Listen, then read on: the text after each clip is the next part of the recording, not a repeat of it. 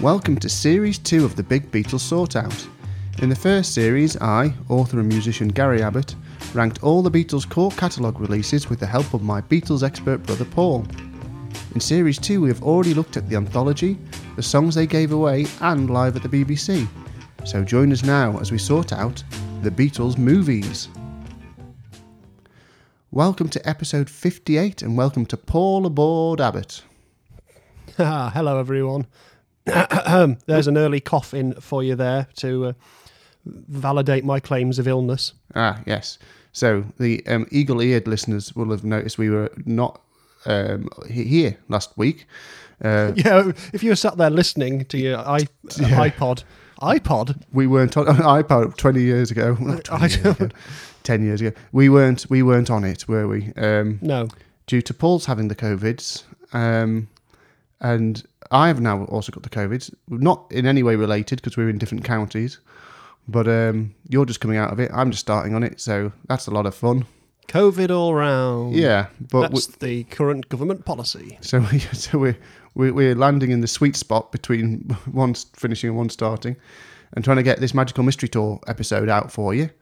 So hopefully we'll be okay. But well, I mean, if my COVID-addled brain sends me off into strange places, it'd probably suit the material we're dealing with. Yes, exactly. Yeah. It's a non-linear approach will work fine, I think, here. Don't forget, you can follow us at big_sort on Twitter and Instagram, or email us at bigbeatlesortout@gmail.com.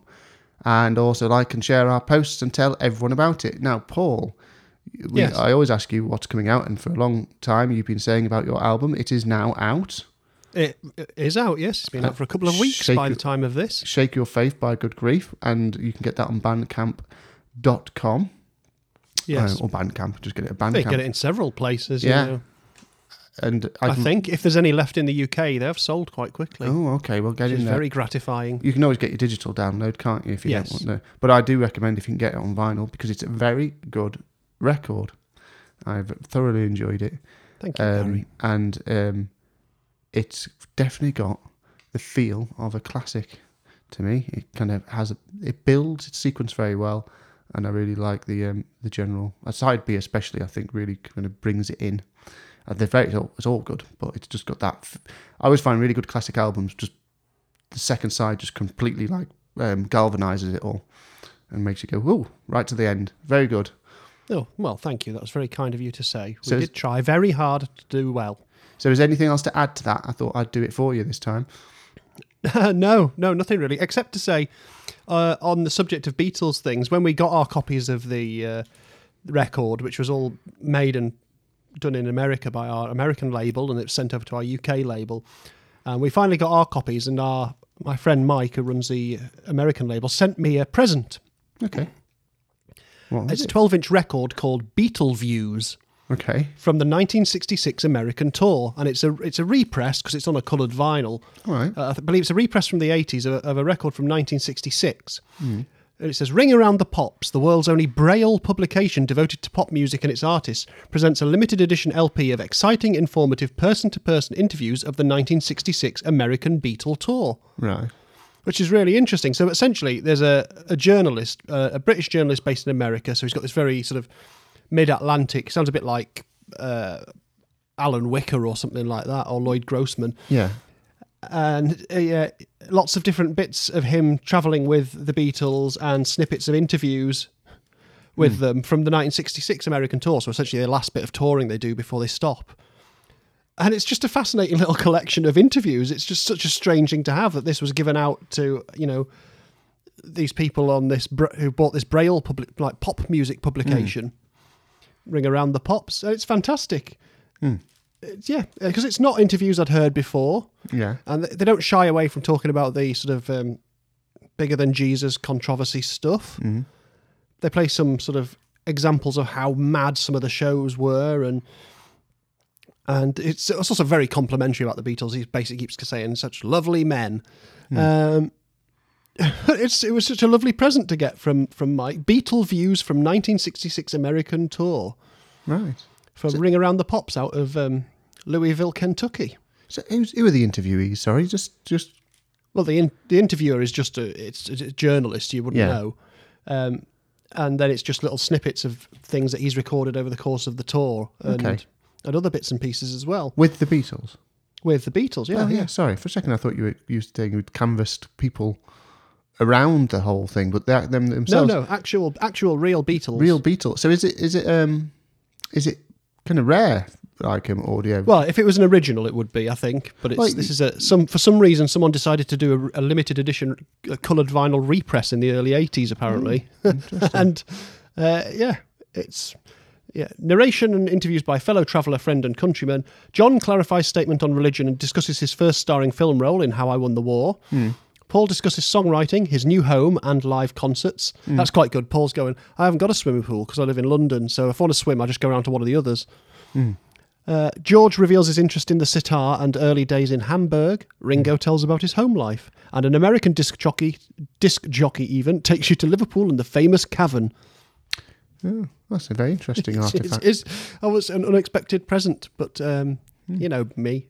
We might Beatles. maybe do a bonus on it one day or something. Yes, Sounds it's like very, yeah. interesting. Oh, what a nice and thoughtful present. It was. Yeah. For me, I haven't got anything new. Landing around the time of this episode, but as always, I am releasing a song a month this year. So if you find me on the kind of Spotify and equivalents everywhere else, YouTube, my name, Gary Abbott, music, you should find something. And please have a listen. I started playing. I played live for the first time this week for 7 or 8 years. So I'm really looking to keep on with that. So have a listen and share it and whatnot. That'd be great. So Paul, before we get on the bus and go mad, let's do an On This Beatles Day, Okay, then. which should be the 4th of April. Yes, it's the 4th of April, 1967. Ooh. Okay, and it's, in a way, quite an unspectacular day, but I've chosen this for a reason. Okay. Because essentially it's the day where Paul McCartney has flown with Mal Evans to San Francisco. And they're doing it in advance of going to meet up with Jane Asher, who is touring in a play and is about to turn 21. Okay, Right. the next day. So this Beatles Day is mainly travel and then a bit of sightseeing in San Francisco. Yeah. Nothing more complicated than that, really. They've popped to the Fillmore Theatre where Jefferson Airplane are rehearsing, and apparently that's where Paul plays them his acetate of Sgt. Pepper's, which at this point is still being mixed, so that's good for Jefferson Airplane on that time. But other than that, 4th of April 1967, Paul goes to San Francisco, essentially. Okay. But a couple of days later, he's headed off to Denver to meet up with Jane Asher and the touring company for celebrate her 21st and all that. It's on the 7th, apparently the 7th, this is if you're to believe the various websites, that is when Paul McCartney gets an idea for a Beatles television special. And that is the idea that will become Magical Mystery Tour. It all ties in. Yes. So, apparently on the 11th of April was the day he drew the famous circle divided into segments Yeah. where he sketched out the idea. But yeah, this is the trip where his sort of killing time on planes and thinking about travelling and wondering what they're going to do after Pepper, Yeah. he comes up with these ideas. Yeah. A very, very loose idea, but an idea nonetheless. Yeah. I mean, we'll get into it, but I mean, Yeah. the idea of him devising the circle, he's basically gone, oh, well, if we do it an hour, Yeah. how am I going to plan that out? I'll draw a circle like a clock and slice it up. That's actually quite a good idea. Does make sense. When you think of it as like an hour of stuff to do. Yeah. It's not necessarily what you need if you're about to embark on actual production. No. But we'll get into that. It's the initial brain dump, for want of a better word. Yeah. Okay, well, thanks for that. That's a good start, and thematically linked to what we're about to talk about, which is, of course, Magical Mystery Tour, the third of the films in the 5 films we're looking at. And to remind the listeners, the little mini chart scoring for this run of episodes We're going to be looking at the plot. We're going to be looking at the dialogue or script. We're going to be looking at the production, meaning cinematography, locations, that kind of thing. We're going to look at the performances of the people in the film, not the musical performances as such, although that's kind of part of it, the acting, as it were. And then we're going to take a average of the songs that appear in the film from series 1 of this and what I rated them to give that a kind of another category. And then we get the overall average of them, and that's how we figure out which ones are the best. Oh dear. Oh dear, oh dear. Yes. So that's as simple as all that. So, I mean, it's obviously fine and it'll work perfectly for everything that we look at. So we'll start off then, and we are looking at Magical Mystery Tour. Would there be any trailers of this knocking around, Paul? Well, there's a trailer for it, I think, out there from when it went into cinemas in America in the 70s. Okay, well, let's have a little listen. Magical Mystery Tour. Magical Mystery Tour with Paul, George, John, and Ringo in their own film. There should have been a trailer there if everything worked in the world of technology. So, yeah, because it wouldn't have had them in the UK because it was a TV special. But why don't you give us a bit of background, Paul, so that we can get going on this? Okay, trip. I'll give you factual background about it. If you Fact-ground. try and fact-ground, Yeah. if you will take on the mantle of describing the story. Yeah, okay, that's fine. Okay, right, well, I'll do my facts first. Okay. So it's a TV film. This is the Beatles producing a TV film. They've devised it, they've directed it, all that stuff. And we'll get into these little bits and pieces as we go along. But essentially it turns up as what you'd call a Christmas special now. On BBC One, which is the main channel in the UK, on the 26th of December, 1967. Yeah. Famously shown in black and white. Yes. Which... there's been a lot of weight put on this about, if it had shown it in colour, it would have been brilliant. Well, yes, a new colour service had started in the UK about this time, which was mainly BBC Two, where it gets shown in a couple of weeks after this. But to be honest, not everyone had colour sets. It wasn't like it suddenly started going, everything's broadcast in colour now, it'll be brilliant and trippy and psychedelic, and people would still be having a black and white television. Yeah. Yeah, not like everyone went, all right, throw the TV out the window, mother, let's go and buy another one. Yeah. So, regardless of how they broadcast it, most people would be receiving it in black and white anyway. Yeah. And the 26th of December is what is known in the UK as Boxing Day. Mm-hmm. It's easy to forget that that's not a universal term. Oh, right, okay. That's just a UK thing. And No one really knows basically, it's the day where you just basically have your Christmas hangover and... Don't whether you've drunk anything or not, it's that sort of hangover from the day before, the experience of having a strange day where you might be doing something a bit different. Post-Christmas come down. You get to play with your toys on Boxing Day a bit more, don't you? Yeah. Because there's less things interrupting it, like dinners and everyone having to eat so again. you're eating your leftovers, so there's less cooking time and things like that, and you have like the Boxing Day football matches and stuff like that. Yeah.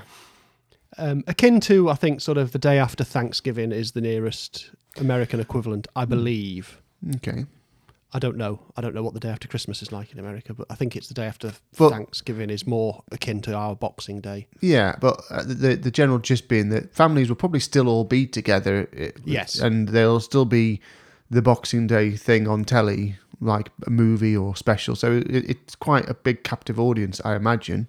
Yeah, and they like to sit down and watch family specials with light entertainment stars and variety shows. Yeah. And on the 26th of December 1967, they are treated to Magical Mystery Tour. In black and white, on whatever small kind of tube telly they would have had at the time. Yeah, so if I give you the sort of lineup of what was going on that day, in the evening, or if you were watching BBC One, you'd have watched perhaps watch Brigadoon at 6:15 on BBC One, followed by Frost Over Christmas, David Frost with Ronnie Barker and Julie Felix. Then a Petula Clark show at 8:10, and at 20:35, the Beatles Magical Mystery Tour, coach trip by the Beatles around the West Country. Sounds so idyllic and kind of quaint, doesn't it? Yeah, well, nowadays, if you read that, it would actually be the description of someone going around Yeah. the West Country, just looking at things. Yeah, a celebrity gets paid to go on a holiday and you watch, Yes. which is Yes, most that's what TV now. Yeah. That's it. 9:25. Following that, you would be able to watch the news and weather, and then the film The Square Peg from 1958 was on.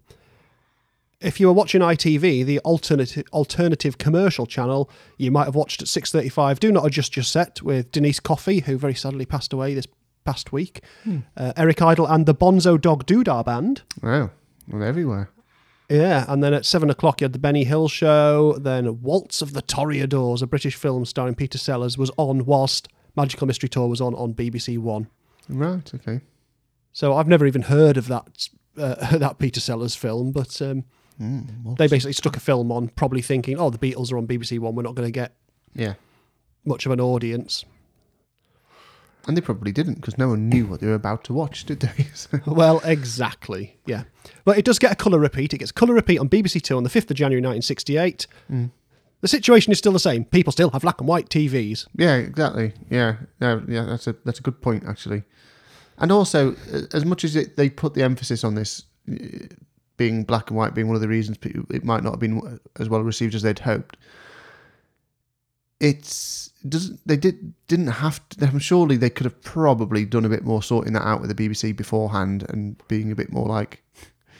They probably, from the way it's described, how he went and met with him. Paul McCartney went and met with the controller. Yeah. It sounds like they had one little meeting and that was the last they spoke to him till it went on. No one was kind of in touch, kind of like, just checking with you. It was just, so yeah, anyway. Yeah, well, it cost about £30,000 for them to make, and the BBC only paid £9,000 for the rights to show it a couple of times. Right. They assumed then that they'd make money selling it to America, but America basically didn't buy it before Christmas and then after Christmas went, oh, no. Yeah, we're fine, thanks. Yeah. No, thank you, Beatles. But you did get an American release, you say, eventually? Yes, in cinemas in 1974 as like a late-night weird movie. Okay, as a strange, trippy kind of like alter. Yeah. A better slot for it, probably. Yeah. In terms of how targeting the audience for it that you'd want. Okay. Well, so we get into it then and see what it is about it. Well, you have to, do you describe the story? Give us the overall story, Gary, in a nutshell. Well, luckily, the first category is plot, so I've taken it up on myself in my notes to do just that as a way into the plot category. So let's talk about the plot and let's see if I can summarise the plot. And by plot, I mean not just things that happen. I mean the story, the shape of the story and where it's going and whatnot. So here we go. So Ringo and his auntie, who don't get along, join the Magical Mystery Tour, being a bus tour holiday thing where you go around and look at the sites, stop off at locations and drink and sing songs and whatnot. There are also some wizards. The end. That's it, isn't it? Did I miss anything? Yes, I mean, apart from the social and cultural context of what the bus tours mean in the UK, aside from that, no, you have that wouldn't factor into plot. You've summarised it neatly. Yeah, that's the story. If one there was, would be that. There's a beginning. When a man buys a ticket for a Magical Mystery Tour, he knows what to expect. We guarantee him the trip of a lifetime, and that's just what he gets. The incredible Magical Mystery Tour. There is, yes. There's not really story-wise a middle. It's kind of a middle, but nothing goes. There's nothing anywhere that you can hang your hat off. So some things happen, but they're not really. They're not consequential or a consequence of anything that's happened before them. So nothing. There's not really a middle or an end. Nothing that happens has any effect on anything else happening. Exactly. So other than them getting on the bus. Yes. Which means a bus can go. Yes. That's the only bit of storytelling motion. So like the entire thing. Unlike the Hard Day's Night, which we said also didn't have a plot, but it had a reason. Because the plot was things happening in... Yeah, and it had jeopardy and it had a ticking clock, all that sort of stuff. It had logical order to what was going on. And so this just doesn't have that. So I mean, I'll try and dive into it a bit more plot-wise. They start with some kind of promise of reconciliation, perhaps, because we start with Ringo and his auntie, and they don't get on, and there's a voiceover telling us that. We think, oh, this is going to be about them, perhaps, kind of the magic, kind of like sorting them out. Richard B. Starkey and his Aunt Jessica are always arguing about one thing or another. Oh, I'm going. Oh, go! Go on. And what with today being Sunday and the weather looking up, you'd think they'd have given it a rest. For goodness sake, will you stop that sitting down? All right, what's your hurry? But no, on and on they go. No, not going to happen. There's a hint of a love story. My dear lady, doesn't intuition tell you what I feel? Don't interrupt. You bring out my...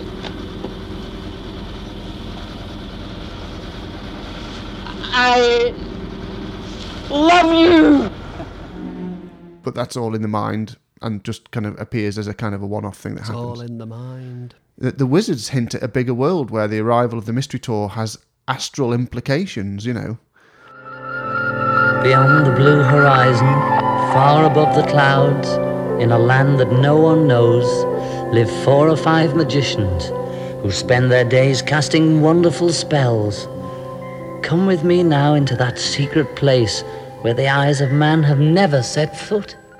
But none of these things get developed past anything other than an initial idea, plot-wise. So it's kind of really, it's a jumble of, I'd say sketches, although there's only 1 or 2 things you could probably pull out and identify as a sketch.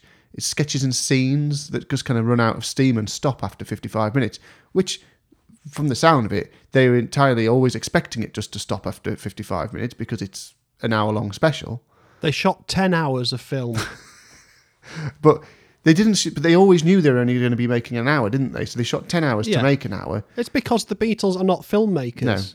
No. And in the past, they had Brian Epstein there to act as a conduit between them, the filmmakers. So they've been working in a very traditional filmmaking scenario with Help and A Hard Day's Night. Yeah. You know, that was a system of filmmaking. This is them, Paul McCartney going, well, if I can make a film on my handheld camera at home, which I have been doing, Yeah. why can't we do it as a band? Okay. And then hitting the wall of, yes, all right, well, who are your cameramen going to be? What type of cameras are you going to do? Have you got your lighting? Have you got your sound? Have you even bothered to use a clapperboard for any of this? Yeah. No. Et cetera, et cetera. Who's doing your costumes? Who's doing your makeup? Who's doing Yeah. continuity? Who's doing script editing? Doing your catering services and your accommodation and your, you know. But because the Beatles had reached a point where things would happen for them if they wanted them to happen, they didn't really know how. No. You know, I'm not suggesting that they're super pampered, because by the sort of standards of bands from a few years after this, they were still very self-sufficient and down to earth. Yeah. But the problem was they had Brian until the end of August when he died. And I think I mentioned this when we were talking about the music from it. They're in mourning. This is a group in mourning, whether they've noticed that or not. Yeah. They are. They're grieving. They're in mourning. They're lost. They don't. So what they've done is, rather than look for a direction, they've managed to do something that suggests direction, i.e. a trip, Yeah. but they're not actually pointed it anywhere. Yeah. It's just true, actually. It's a really interesting way of putting it. They have managed to make the impression of direction quite literally. But it is just that, isn't it? It's just an impression. It's not a... There's no real substance to it. It's just do something. It's the equivalent of getting a haircut after a bad breakup, isn't it? But you know, obviously much more serious. It's how the Beatles cope with bereavement in this case of someone very close to them who would have helped them. Yeah. I don't know if anyone would have said to them, do you know what? He's been dead for 2 weeks. Don't go and make a film now. Yeah. I mean, he'd been involved in the planning for this because, like I say, this idea had come out in April. They knew this was coming up. Okay. And so he'd been involved in some of the planning for it. But they should have cut their losses or at least paused. Yeah. Because I think the original... Well, do you know what? When we get into production, I'll tell you a bit more about that stuff. Let's try and pace it out over the various areas. So, I mean, back to plot, really. It's bereft of plot, let's face it. I mean... Yeah. not speaking to the value of individual elements, which have some value in different quantities, the plot is sorely lacking. We have a premise, we don't have a story, we have a thread to follow, but ultimately no jumper. That we can, and yet McCartney is wearing some wonderful knitwear throughout. So. Yeah, true. So I can list the things that happen, not including the music videos that appear in it, which kind of just appear in the film for no particular link to the plot. They're just good things to be in there. But things that happen is things like they stop at an army camp and are shouted at by a sergeant major. They do some outdoor activities, which turns into a marathon, which turns into a race, which Ringo wins using the bus. Ringo's aunt dreams about falling in love with the strange passenger Buster Blood vessel. Wizards happen. They all pile into a tent, which turns out to be a cinema where they watch Blue Jay Way. They go to a strip club. Ringo's aunt dreams about spaghetti, and it ends. Those are the things that happen. Yeah. With music videos interspersed. So, I mean, I'd like to say that the wacky variety of ideas and skits combine to create an overall feeling of a cohesive story of some kind. And sometimes even the lack of a story itself can be the story in a weird roundabout way, but that's just not what's happening with this. I'm afraid by any reasonable measure of plot or story, it's just lacking one, but has set itself out as if it should have one, which is the problem. If they'd not started that way, it would have been more avant-garde. A lot of the justification for this that's come in years since has been, well, consider the avant-garde influences of it. Yeah. It's like, well, that's fine, except it's not. It's going out as a special on Boxing Day. And you start off with a here's Ringo buying his ticket for the thing with his aunt. Da da da da da. Oh, let's not bother with that bit anymore. Yeah, it's a comedy setup with no joke. Yeah. I'm not going to. I hate being horrible to the Beatles. I know, but this is the one time where you can in a way, you can just judge it on what came out of it. And there are good bits. I'm not going to say that, but one of them is not the plot. But I'm going to give it 40 for plot. That's generous. It's generous because it's just, why not? It's definitely going to. So, let's move on. Yeah. So let's talk about the production then. Being the cinematography. So there was something you were going to say, Paul. So do you want to give us some snippets of wisdom before I launch in? Well, the main one is that basically when they were planning this, it all comes off this pile of notes and paper. There's some sort of very loose script for some bits of it, but it's mainly just ideas they have. Let's go and do it. John, you go off and do that. So essentially it's a McCartney-directed film, although it's credited the Beatles. Mm. So they anticipate that it's going to take a couple of weeks of filming. Mm-hmm. And a couple of weeks of editing. Yeah. So it does take a couple of weeks of filming to start with. Right. From the 11th of September to the 24th of September. Yeah. But then they have to do some extra filming for pickups because they suddenly go, we haven't filmed the bit where he gets on the coach, or they haven't filmed the bit where that happens or this happens. Yeah. So a bunch of dates in October, they have to go back and do more stuff. And another day in November. Right. And it takes 11 weeks to edit. Yes, that's... Because A... they hadn't slated most of the stuff, so they couldn't get it in sync. Right. Because they just didn't think about it. So there's some stuff was slated, but a lot of it was the film editor was having to just basically work with this material and try and match it all up now and all that sort of stuff. Yeah. And also, because it was all the Beatles sort of working on it, you'd get Lennon would go in one day, McCartney would go in another day, and they wouldn't coordinate with each other necessarily. So poor old Roy Benson, who was the film editor, who they knew from being an assistant editor on The Hard Day's Night, he had to just basically deal with them, and what they thought was going to take 2 weeks took like 11 weeks of editing. And like I say, 10 hours to get through as well, 10 hours of material. And I will say, this past week, someone put, and I think Chris from I Am the Egg Pod shared the link to, someone has managed to find 4.5 hours of footage. Wow. And put it into essentially filming order. Right. Yeah, so it's not all consistent footage. It's like snippets from here, there, and everywhere type of thing. But tried to reconstruct so somewhere you can actually watch 4.5 hours of the production of Magical Mystery Tour. Yeah. Which I dipped in and out of and was... Oh, I didn't see that. Well, I wouldn't worry about it. The stuff they cut out of this. I can only Because imagine. they do cut out a few scenes, and some of them have been made available like commercially on the Blu-rays and DVDs and things since. Yeah. But I believe the film just languished for so long that the original reels of the film are long since missing. Right. So they had to basically find it from other sources to release it commercially themselves. It's Oh yeah. it's just a they didn't- mess. The original prints are kind of gone, aren't they? And yeah. yeah, so they've had to they've just reproduce from a reproduction, haven't they? And yeah, because they kind of all went, it didn't really work, did it? And no one Yeah. thought to label anything or stick anything in an archive. So production then. So I know the story. So the story about the editing thing that shocked me when I saw it in the making of documentary on the edition I've got, and it was yeah, it's kind of crazy it took them that long, but it's also kind of interesting that they all stayed involved and didn't just drop it on someone's lap. But then that is such a big part of the process when you're cutting down 10 hours to one. You know, they creatively would have been such a... I mean, editors have a huge amount of control over what comes out at the end of it, don't they? And but normally more of a plan to work towards. But I mean, compared to the plot, I generally feel more positive about the production in compared to the plot, considering that they directed it and kind of organised it and just kind of went off with some cameras and actors in a bus. It's not as bad as it might have been. You know, it could have been worse, which isn't a great compliment, but it is a kind of. But let's not get carried away. It still isn't always great, and there's no one consistent vision that stretches across the film that you could call a style as such, but it has some notable moments. So I thought we could focus on some of the good, so we can get back to a bit of gushing. And I think for the main part, that's the music video elements. Yes, definitely is. And no matter what you think of Magical Mystery Tour as a whole, you can't argue that it doesn't contain some pretty out there and cool videos. So straight off, we've got the first thing of really grabs your attention is Fool on the Hill. Yeah.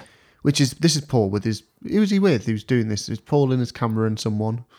It's just basically, him and a couple of folk go off to France to film. And he gets them... I can see why McCartney was thinking, oh, this can be done, I can do this. Because in that particular sequence, they get some great shots, some great landscapes. It's photographed really well. It's got interesting angles. It's a great location. The shots of him dancing along the mountainside, dancing along the hill with a mountainside of trees behind him is excellent, along with all that kind of spinning footage and the kind of epic foot on the rock looking over the precipice kind of stuff, and his crazy little dance he does across that long wide shot. It's iconic and it's really well filmed, isn't it? That bit. Yeah, it's nice. Yeah, which stands out completely to the rest of the film. As I don't know if he had his different kit for that. I don't know, or just the location was the thing, and they got the light just right because the light was coming down. It was good. And we got I Am the Walrus, which is another bit of iconic footage, and the bit that really benefits from the RAF type of site that they were on for a lot of the film. Yeah, the aerodrome. Yeah, because that strange monolithic concrete structures contrasting with the psychedelic costumes, serving as kind of, and those concrete kind of structures serving as plinths for policemen and walruses and all sorts of things. They created a cultural classic with that one. I think most people, the imagery, the iconography of them, is that right? Iconography? I don't know. Yes, go for it. Of the Walrus video is huge, isn't it? And it's funny, but also, despite its weirdness, actually, it's kind of, by our modern standards, the most straight ahead of the videos. Yeah, they're just playing. Because it's the one where they're actually miming playing, which they're not really doing anywhere else. And I think it's, it has cutaways, doesn't it, as well, to them playing strange things in gardens. Is that in Walrus? No, that's Blue Jay Way. That's in Blue Jay Way, yeah. But,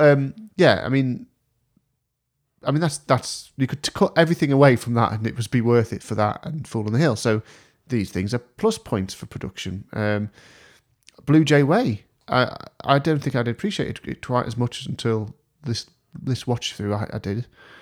It's got this layered art house style film with colour and let's also make it clear I'm judging this as a colour viewer watching this. I'm not how you'd have watched it then.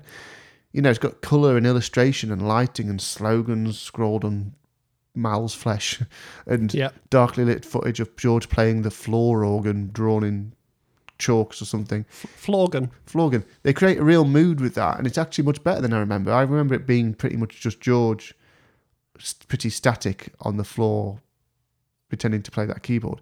But actually, it's got all that cool. They're filming the projection of it with lights, and that's really interesting what they do there, I think. I agree. Yeah.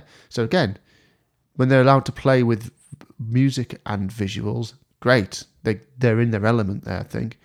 Flying, I was less impressed with because although I imagine it was trippy to them at the time, the idea of it being in colour and the kind of the hue cycling, it is not, even when you do see it in colour, it's not that amazing. It's because we're kind of used to that now. It's leftover film footage from Doctor Strangelove. Yeah, they didn't even film that, did they? They just nicked it. It's some clouds. And he wasn't too...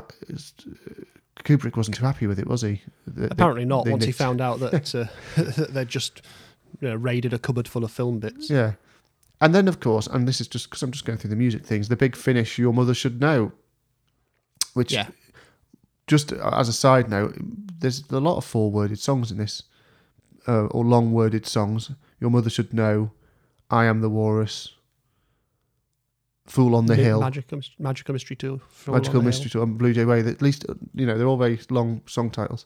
But apart from the length of the song titles, you get them. Your Mother Should Know, the big showpiece at the end, which I love. I love the strange warehouse feel to it with the huge staircase and the kind of feel of the kind of almost clockwork dancers and weird parades of women soldiers marching across it, and the way it kind of almost rewinds after it gets to a point and just goes backwards, and it reminds me of a human version of one of those penguin toys where the penguins just march up the steps and then slide down again.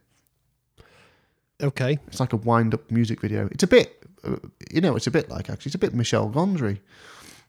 Actually, thinking about it, he does videos where it's kind of set in motion like a domino thing, and you press go and it plays out. Yeah, I mean, they don't literally rewind it, though. They just end up back on the steps. I know, but it's just done in a way where it's choreographed in that way, is what I mean. As if the song kind of gets to the middle and then just go back. And maybe because they've oversimplified it. What do we do now? Let's just walk backwards. But yeah, it just has a feel because there's just different people just doing their motions all around them. You think about something like the Round the World video, Michel Gondry. It's just things, layers of people doing little motions. It's a twisted version of a Busby Berkeley sort of big musical number from like the classic musicals, essentially. But so that's all part of the lineage of music video anyway. Great. So I like that. So the visual and vision for all the musical pieces work so much better than the rest of the film because I think the context their free-flowing ideas fit with.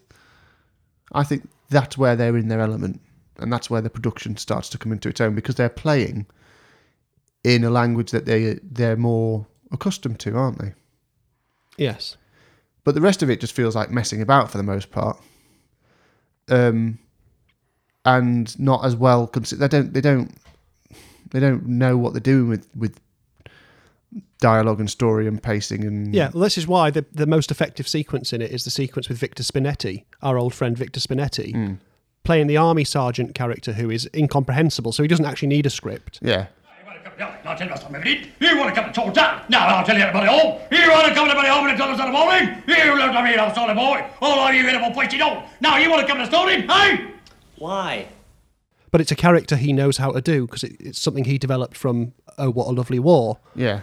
And he's taken this character and they've put him into a scene, so you get to look at Victor Spinetti doing a comedy character, and it works. Yeah. That's one of the kind of sketches that comes out. Yeah, of it, that sort of has some point. And Ringo saying, "Why?" Yeah. Is a good moment. Yeah. Against that sort of torrent of Sergeant Major nonsense. Yeah. And also, it's just a joy to see Victor Spinetti because you know him from the other films. Yeah. Well, that's as well. We get of him really just for that bit, don't we? Yeah. And I mean, in a good way, what I like about that is when worlds collide, and unsurprisingly, we're both big fans of Monty Python, and you see people in a field pointing at a cow doing some kind of strange presentation. You immediately taken back to it's Python-esque, isn't it? Absolutely. Yeah. And it goes backwards again to the running, jumping, standing still film. Yeah. That was one of the reasons that you end up, with the direction of Hard Day's Night and Help. Yeah. Which was all stuff in a field. And it's a good British comedy tradition. Yeah. If you're not in the studio, you're in a field with some props. Yeah. And it's got that feel to it. But the production-wise, when the bus scenes, for example, they're strange in that they often only take in one side of the bus, so you barely see John and George when they're on the bus. George is very He's absent throughout. Although the shots within the bus are kind of have a nice intimacy when the singing and dancing happens, and they're doing the kind of the accordion player, and they're all having a sing along. It gets a nice feel in it.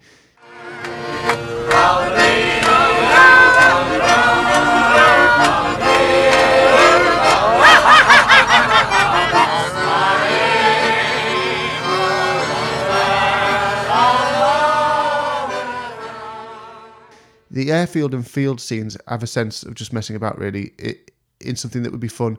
So, like with that sketch with Victor Spinetti, it works to a point. But, yeah, they're like the long sketches from Python, like the Twit Olympics and that kind of stuff.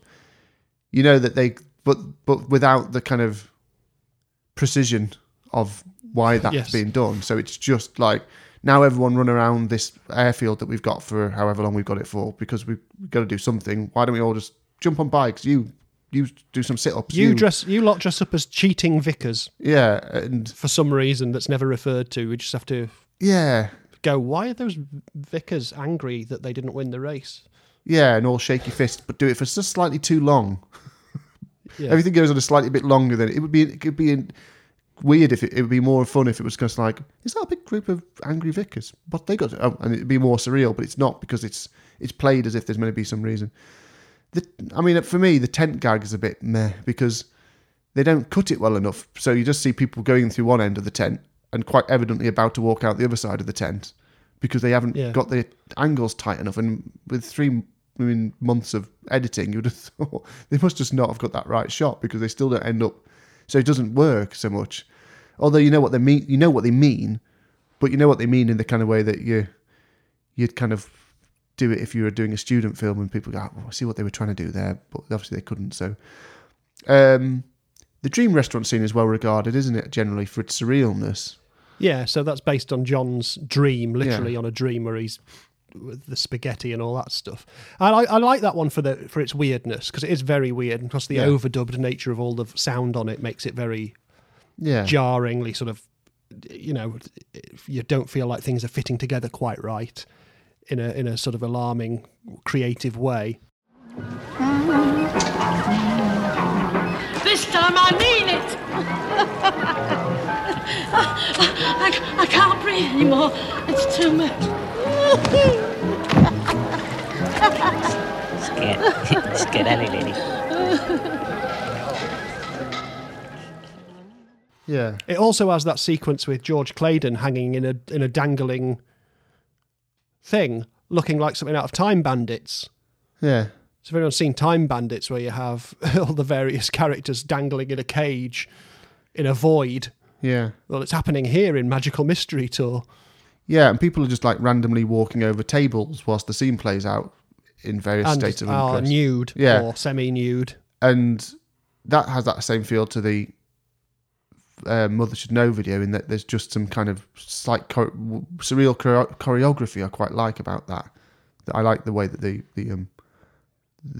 soldier women just walk across the whole thing for no particular reason. I kind of like that weird, like, why don't we just have a line of people just walking over the tables as if that's normal in the background, and not? I think that's the more of that would have been good. And then they all go up onto that kind of mezzanine level above it all, and there's strange conversations happening. And the cow from the fields. Yeah, that's kind of that gives it some. If there'd been a bit more of that, I mean, I've not even made any notes on the production about the kind of the wizard scenes. I hate those wizard scenes. Those should have been the good bits. That's where you should have had your Beatles moments. Yeah, well, that's it, yeah. And they shoot these wizard scenes and insert them, and they don't have any point to them. No. They try and force a gag with Mal Evans in the second of them. Any news of the bus? The bus. It's 10 miles north on the Dewsbury Road. And they're having a lovely time. They're having a lovely time! They're having a lovely time! Could you tell me what's next on the agenda? A song.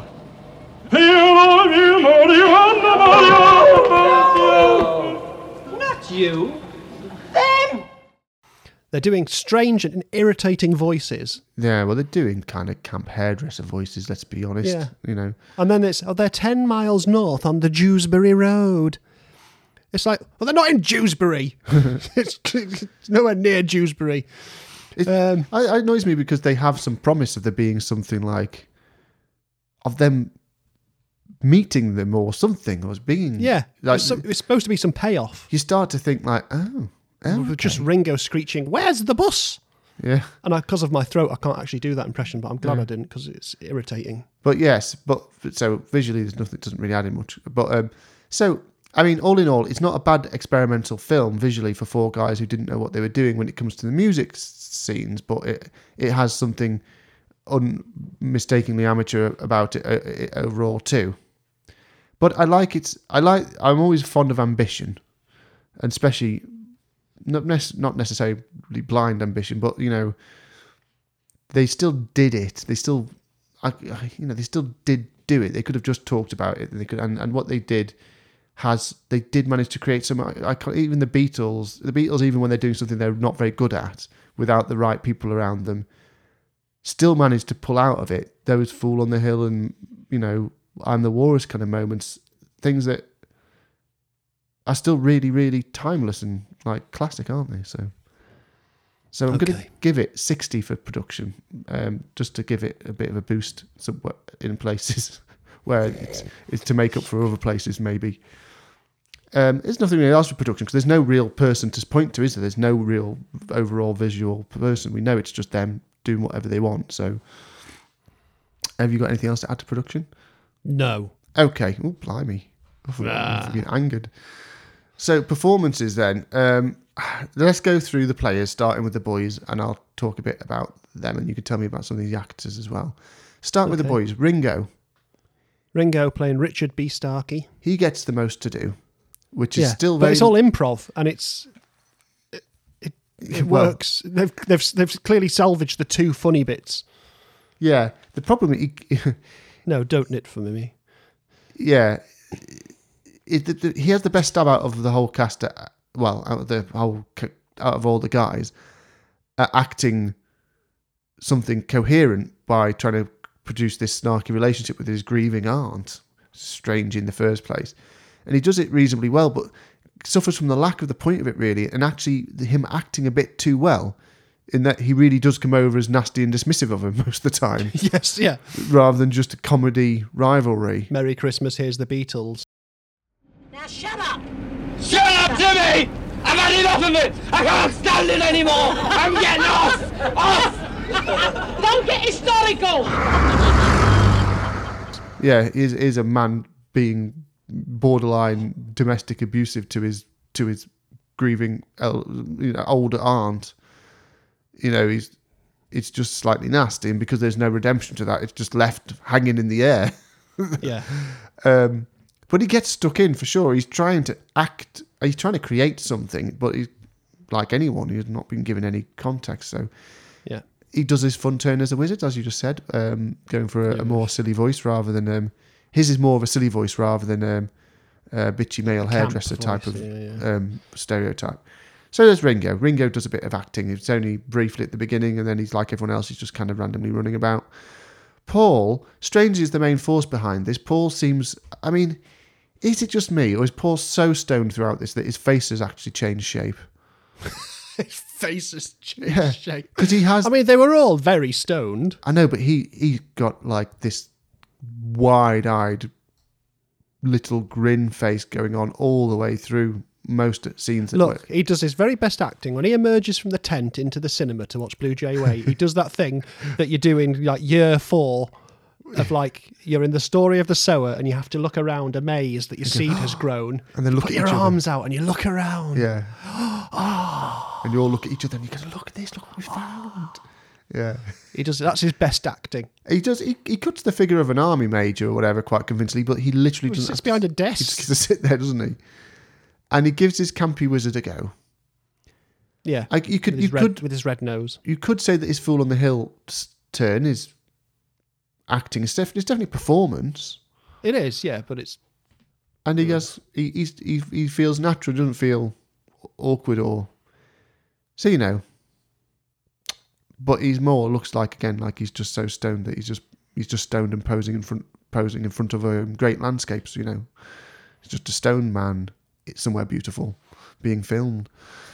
No, you were. I'm myself. I'm 30, but I look a little younger due to a fair old sweater. Excuse me, sir.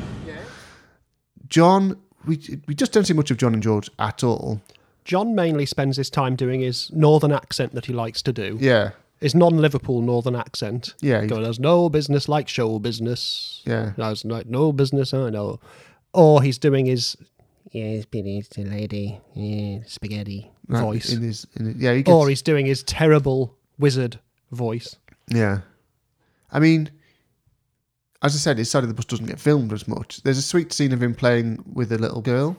Jolly, jolly, jolly, whoops, jolly, whoops, jolly, jolly, jolly, jolly. Can you do that one? No. Yes. No. Yes. Yes. No. I've got a present for you. Do you know what it is? No. Have a guess. No. Go on, have a guess. No. Have a guess. No. Have a guess. No. It's a sweet scene, but it seems more candid rather than acted, doesn't it? It does, yeah. It's just like they've captured that moment, and I imagine that's exactly what happened. Yep. He's good as the waiter in the dream scene, but he only really needs to grin and shovel. Yeah. There's not really that much to do. So there's not much to comment on. He looks like he's having fun when he's in shot, and he does his best to camp it up in his wizard scene. I mean, he also does, him and George do a bit of elbow nudging in the stripper bit, but yeah, it's he just doesn't have very much. And George, I was going to say, does he even say something in this? But I think he does say something. He says something when John's doing the balloon for Nicola. And as a wizard. He doesn't say much as the wizard. He's barely in it, George. His commitment to this is, I'm going to wear a large suit jacket. Yeah, I'm going to look like someone from Only Fools and Horses 20 years later. No, or 15 years later. He's got a big shoulder padded type of... He looks like a geezer, doesn't he? He does look like a bit of a geezer. For some reason. But at least he gets to do what he likes doing, which is watch the Bonzo Dog Doodah band. Yes. So... Which we will also talk about in performances, I think, because, that's the best place. Well, let's talk about that now then, because I haven't got a special part for that, really. It's well, very the Bonzos strange. are in it, and they're the best bit. Well, yeah, so it's very strange for me. It was very strange for me when I first watched this many years ago. I'm not as big a Bonzo Dog fan as you are, not because I don't like them, just because I'm not as big a fan. I haven't got this stuff. And you're just like, well, why is this? What's this? Why are the Beatles? Why is there music in the Beatles film that isn't the Beatles? And why is this man's teeth getting big? Yeah. And why is there a stripper? So, I mean... Family entertainment for Boxing Day, stripper. Stripper. Really strange. And there's not really a point to it all in the end, is there? No. And... I mean, it's just the idea that on a mystery tour that might happen. They might farm the dads off to a little... Yeah, I get that. You know. I mean, having been to flipping Benidorm holidays once upon a time with an ex and her family, where you get like these bawdy women, people come out and do all sorts of bawdy shows. Don't. I won't go into it. But yes, I get that side of it. And the house band is the Bonzos, and the Bonzos are actually an art school band who do that sort of weird performance anyway. And you've got Viv Stanshall giving it his all, because Viv is amazing. And one of the things that Viv would sometimes do is put in ludicrous comedy fake teeth. Which is what he does. Which is what he does in this. Yeah. It's strange, but he's such a strange figure if you're not used to him. Well, he was a strange figure. And so that he gets like, it's a strangely scary, maniacal type of look in his eye when he's got those teeth in, and they're playing, is it Death Cab for Cutie they're playing? Death Cab for Cutie, yeah. Cutie called a cab. She left her east side room so drab. She went out on the town. No one will make her lover frown.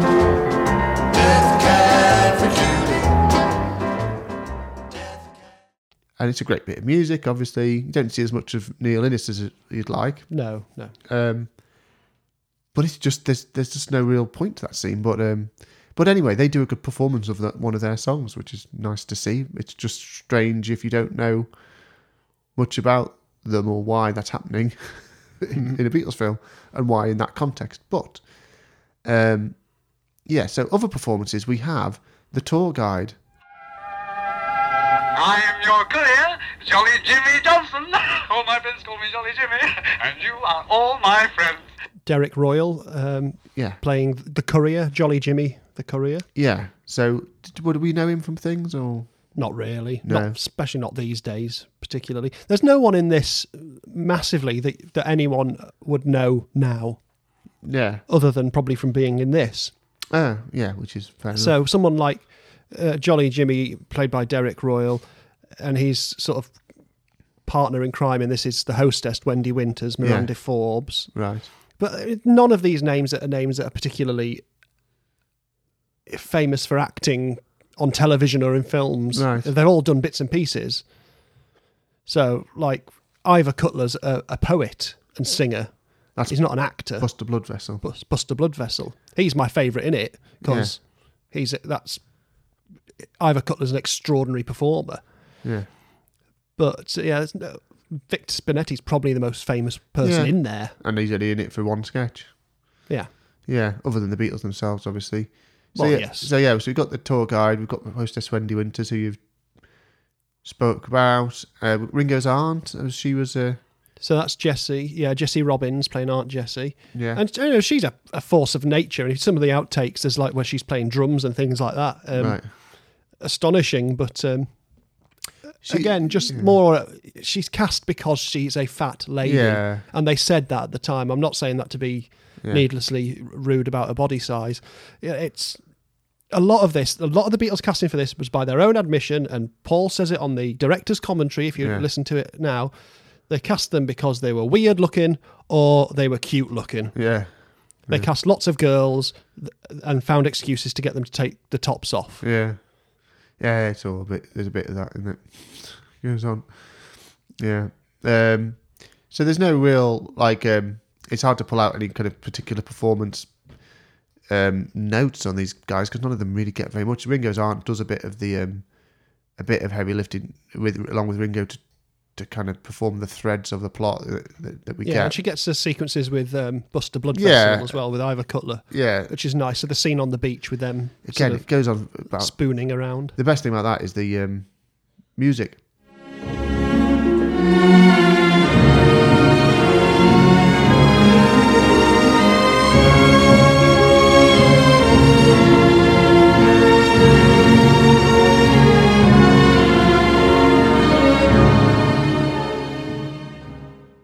Yes. Is it All My Loving or it is? It's that lovely version? string arrangement of All My Loving.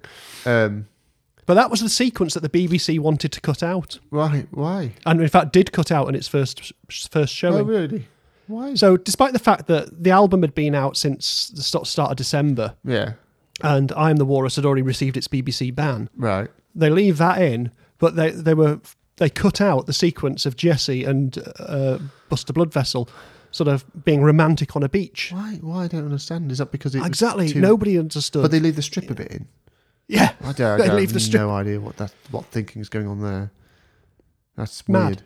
And then, like say, Ivor Cutler playing Buster Bloodvessel, very creepy, underplayed, and subtly weird performance. I am your friendly courier. Mr. Bloodvessel is my name. Buster Bloodvessel. I am concerned for you to enjoy yourselves within the limits of British decency. Yeah. Yeah. If anyone's not listened to Ivor Cutler, go and look him up. You know, there's lots of albums out there. His radio plays will be available. People will have bootlegged them. He's very, very strange. And I think the film's worse off for not including the I'm going in a field sequence, which is on the DVD and Blu-ray and stuff like that. It was just him playing his harmonium singing, I'm going in a field to lie down.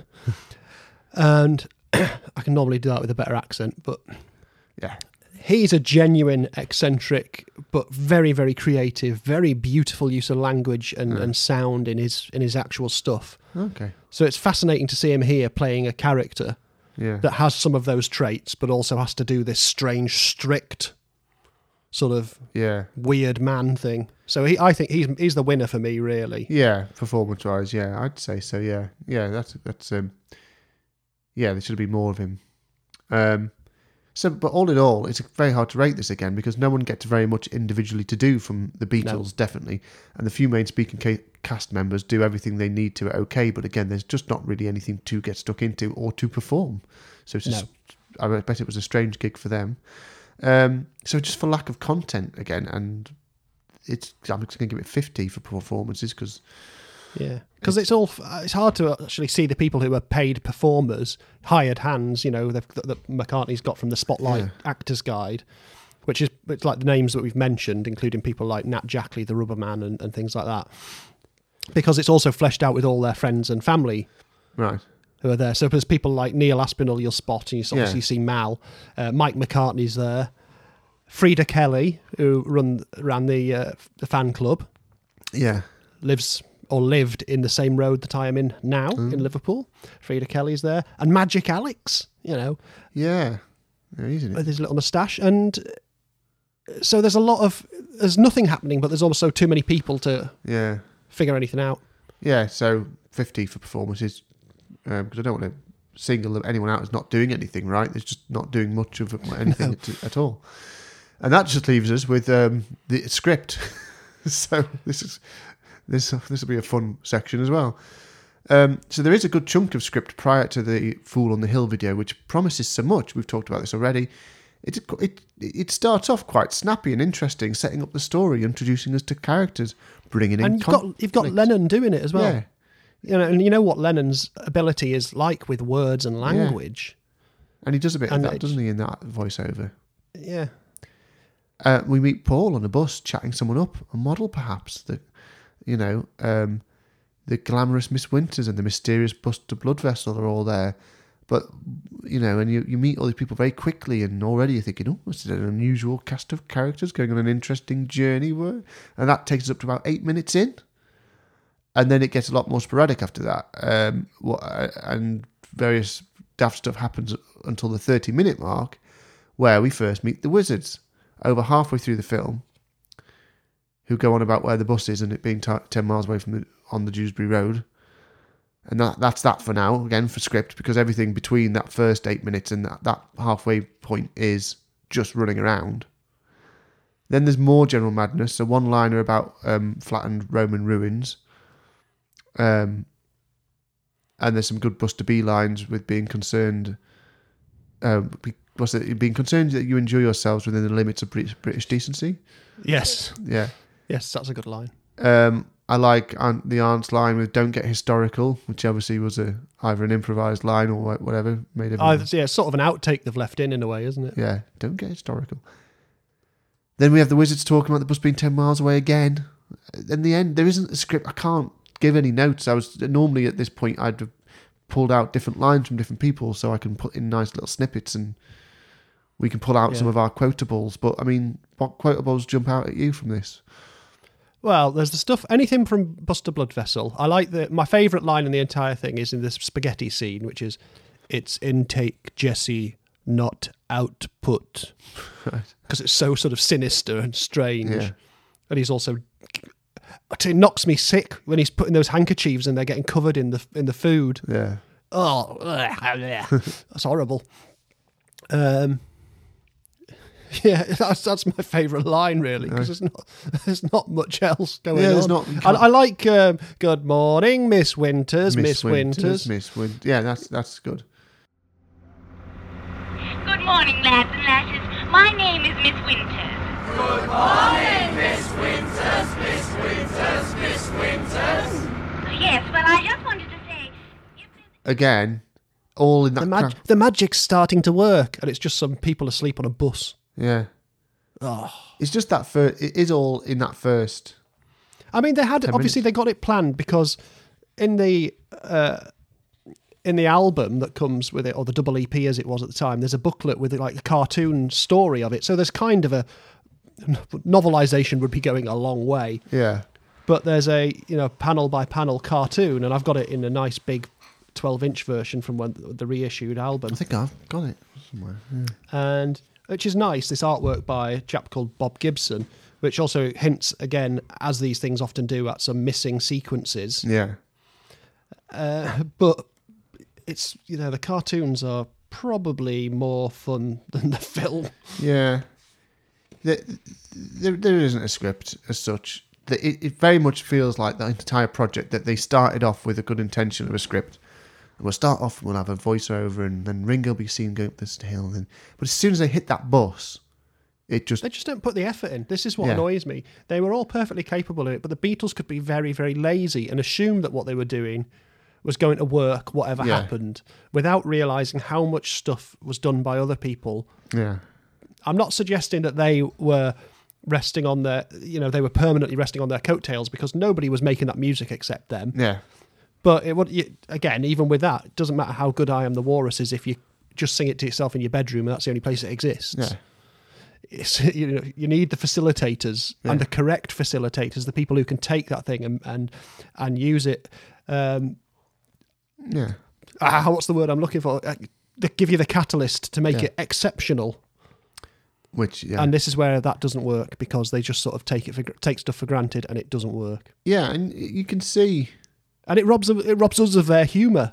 We know they're funny people because we've seen the footage of them in the press conferences. We've heard them talking. They're just not. We know what they can do with a script as well. They can deliver a script in an interesting way. But they're just not in this enough. Their own film. They're too busy trying to pull anything together that resembles a film.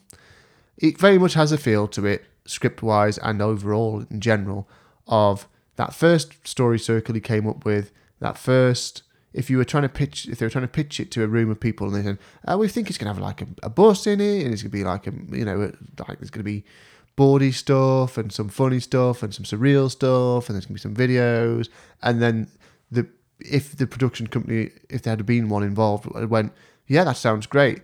We're going to take everything you just said to us in that unstructured ramble and film it exactly like that and then put it out." But as you know, projects start with that unstructured ramble and splurt of ideas and get refined, and this never happened. It never got refined, did it? So no. And if it had been refined, they probably had some good elements. We know they did, because the songs are great, and the Magical Mystery Tour, the album that comes out of this, although it benefits massively from the singles that are pegged onto it in the American release, even with just the songs, it's a really interesting musical time, but even that falls kind of short of not being refined into a Sgt. Pepper-y thing. It didn't quite... It's got the promise of a Sgt. Pepper with that opening theme of Magical Mystery Tour, but it doesn't materialise into one big coherent piece of work. It's a collection of bits, as is this. So I'm giving the script 30. So there we go. Song score then. This is where it's going to do better, probably. Yeah, go on. Just give us the big numbers. So we have, let me just check I've got all this right, and I'm being generous again because I'm putting in Hello Goodbye as well. Oh, blimey. Just because you get the coda. You get the coda of that at the very end. But I thought, well, why not? It needs some help. So it's got I Am the Walrus, The Fool on the Hill, Hello Goodbye, Magical Mystery Tour, Blue Jay Way, and Your Mother Should Know, and Flying. Ranking wise, we have a top tenner in there. We have I Am the Walrus at number 3 in my list. Yeah. Which got an overall of 91. Right at the bottom we have Flying with 33. And that's suffered from the lack of lyrics. That was at 195. But again, it's there only there in the instrumentals, and I do like it. And obviously it's the theme tune to this podcast you're listening to right now. But generally, I mean, you've got high scorers here with The Fool on the Hill with 86.7, Hello Goodbye with 81.9, and Magical Mystery Tour itself with 72. So it's got a songs average of 69, which, just to give you some context, the songs average for Hard Day's Night was 53 and Help was 55. So this towers above them with its songs, in my estimation. Yes, this is very much your because tastes, I love isn't it? this era, so it really works for me musically. Of bleak psychedelia. Yeah. So it got a song average of 69, which gives it, when combined with all these other scores, an overall of 49.8. And where do you think it puts that in the chart, Paul? Where do you think it higher than I expected, even after only having 3 things in it. Yes. Well, I imagined it to come out 8th out of 3. Well, no, it's quite rightly 3rd out of 3 so far, with 49.8. But yeah. I kind of felt sorry for it, so I gave it more for production than it probably needed. But can I give you a little roundup of some contemporary newspaper things? Yes, please. From the period. So I've got some stuff from before it was made, as well as some actual reaction stuff. Now, I could do this for hours because obviously the reactions to it were quite a thing. But I think what you do need to keep in mind with this as well, though, is people were already ready for the Beatles to fail at this point. Yeah, they're looking for because not necessarily just because it's like, haha, we'll get you, stop being good at stuff, which does tend to be a bit of a British thing. Yeah. Like, stop being so good. That's just not the way. Stop it. Yeah. Stop it. But what they had done is they started hooking up with the Maharishi. So a lot of the newspapers at the time when Magical Mystery Tour is being prepped are on about the Maharishi as well as the Magical Mystery Tour. Yeah. Oh, okay. So they're just and labeling clearly the tone of that is a bit. Yeah. What they're up to now. What are they doing? It's weird. This, there's Beatles plan temple for Yogi, and it's suggesting that they're going to pay for a big temple for the Maharishi. Yeah. And then it just says, but before they go to India, they're going to make a television film, which will be shot on location in southwest England. Musical numbers will be filmed later. It has been devised, written, and produced by the Beatles for worldwide distribution. Well, it didn't get worldwide distribution. Then there's another one, from the Washington Post. It's the Beatles embark on another offbeat venture next week. The 4 pop idols will begin filming an hour-long colour television programme intended for worldwide broadcast during the Christmas season. If you're in America reading the Washington Post, you're probably thinking, oh, Beatles for Christmas. And then you didn't get it. Yeah. So, yeah. The Beatles have hired a bus and an old-fashioned coach and 4. Well, we don't see a coach and 4 in it at all, which is... I don't know where they got that from. And we'll ramble through southwest England, improvising as they go, and then it goes into the Maharishi again. Right. There's a thing from the Daily Mirror about how John decided to borrow a waiter's trousers for the scene he was doing. But yeah, waiter Philip. I feel like I've mentioned this before. Waiter Philip Scammell, 19, thought he was to get a part in the new film, but instead he stood by as John Lennon wore his trousers and ruined them. Yeah.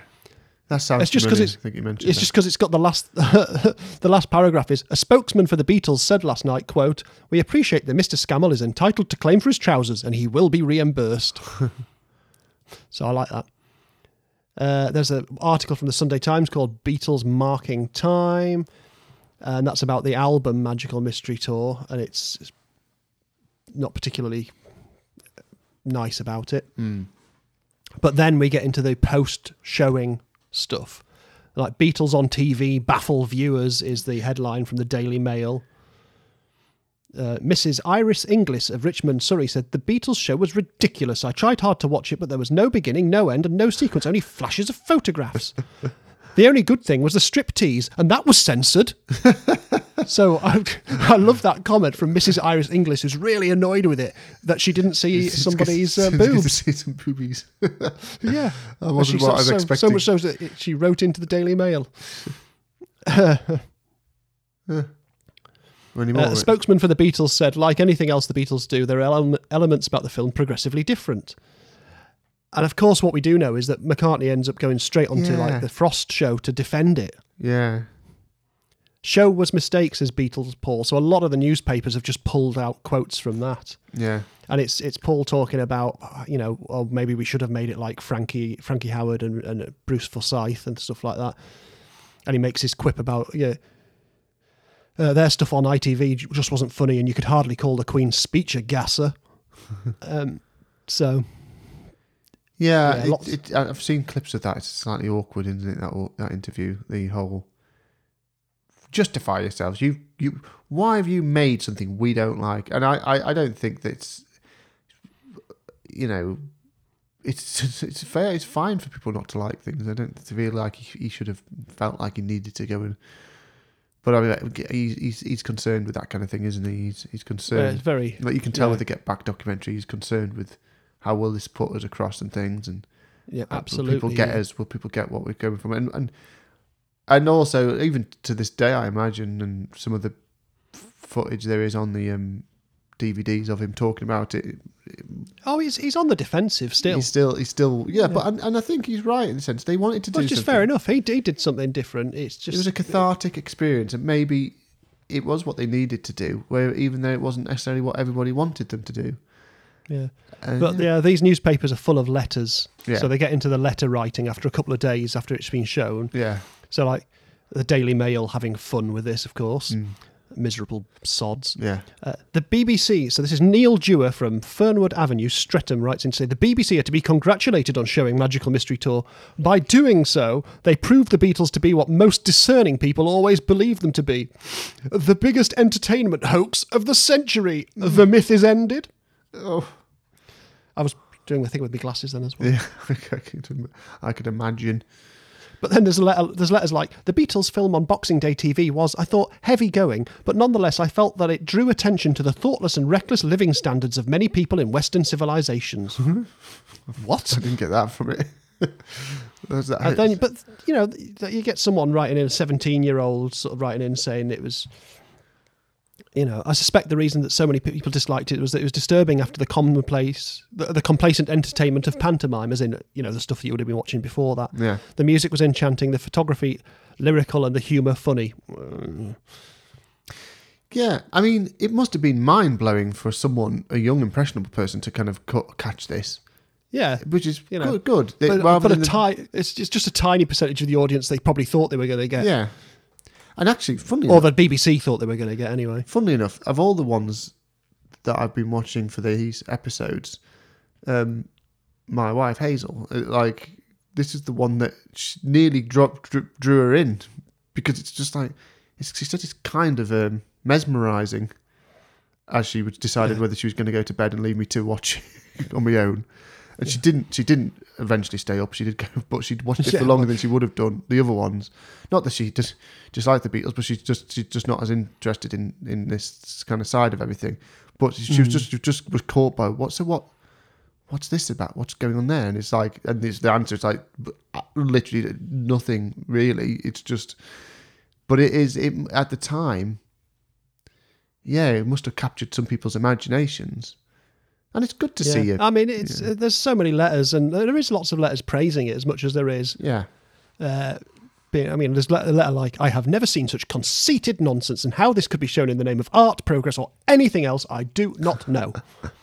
Mrs. J.E. Willis, Hampton Close, Stofford, Yeovil, Somerset. P.S. I also didn't get to see any boobies. Yeah.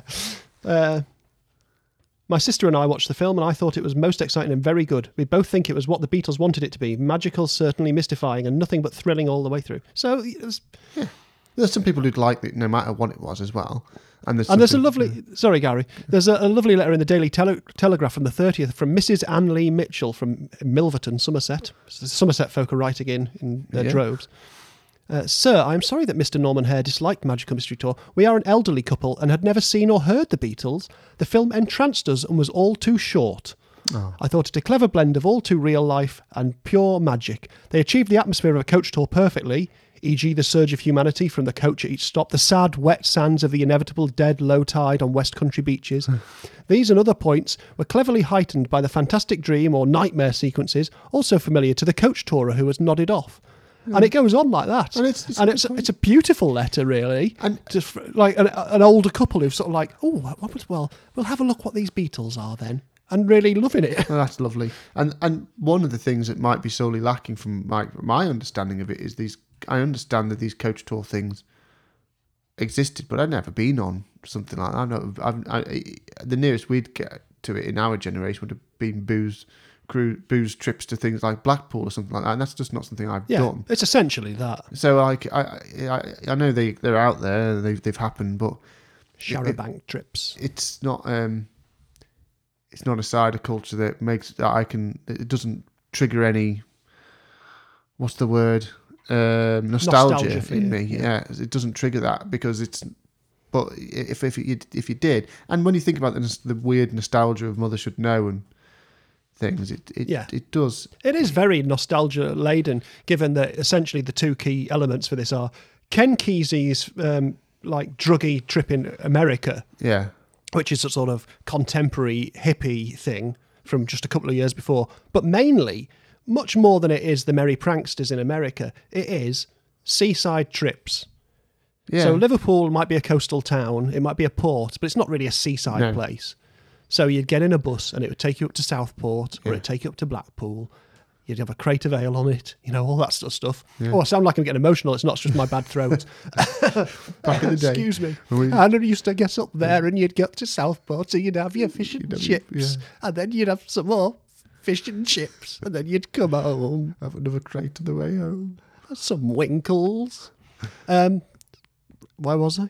I don't know. You lost me. I was lost on the. You're saying about how the M6. It's the mixture of the psychedelic drugs trip and going to the beach on a coach. Yeah, but mainly it's British nostalgia that is not something that many of us now would have. No. So it's remote for the modern viewer. Yes. So I guess a modern version would be things like going to Ibiza for your Spanish holidays type of thing. Yeah. Or Benidorm, I meant to say, not Ibiza, although that would count as well. Going to Britain abroad type of thing and that kind of end of the pier stuff. But so I think we can summarise by saying, it's an important. It is what it is because it's part of the Beatles legend and it includes some extremely important music and some imagery that will live forever, regardless of its overall success or received or imagined. So I'm still glad to have had it, and I'm glad it exists. Despite my sort of seeming grumpiness throughout this about it, I think that's mainly because with anything like this with the Beatles, it's like, was this a lost opportunity to make something absolutely exceptional if they'd have just taken stock or trusted to their abilities more? Very possible. Very often they did things quickly rather than practice, for instance. Yeah. And then sort of do things not as well as they could. Yeah. A lot of Get Back is that. Yeah. It's the shock of them having to practice, and so they don't know what to do, so they never stick with stuff. And when they start sticking with stuff, because they're not in the habit, they start getting annoyed with each other. Yeah. The same with this. It would have been too much effort for them to put in the actual effort needed. Yeah. But so it's lost opportunity that annoys me. Even as amateurs, non-writers, you could have just written something resembling a script for something that's only 60 minutes. You could have done that. They could have done it. Anyway, but we get to 49.8 overall, putting it number 3 in the... Number third in the rankings, behind Help and Hard Day's Night at number 1. And next week, we, again, all being well, because we're right up against it with the recording and release of these, and it's not helping everyone getting ill, is going to be the Yellow Submarine. So, Yellow Submarine. So, different story altogether there, and another one I look very much forward to doing. So, we will see you all next week. Bye-bye. Goodbye, Beatles, Beatles, Beatles, Beatles. And that was a Magical Mystery Tour. I told you. Goodbye.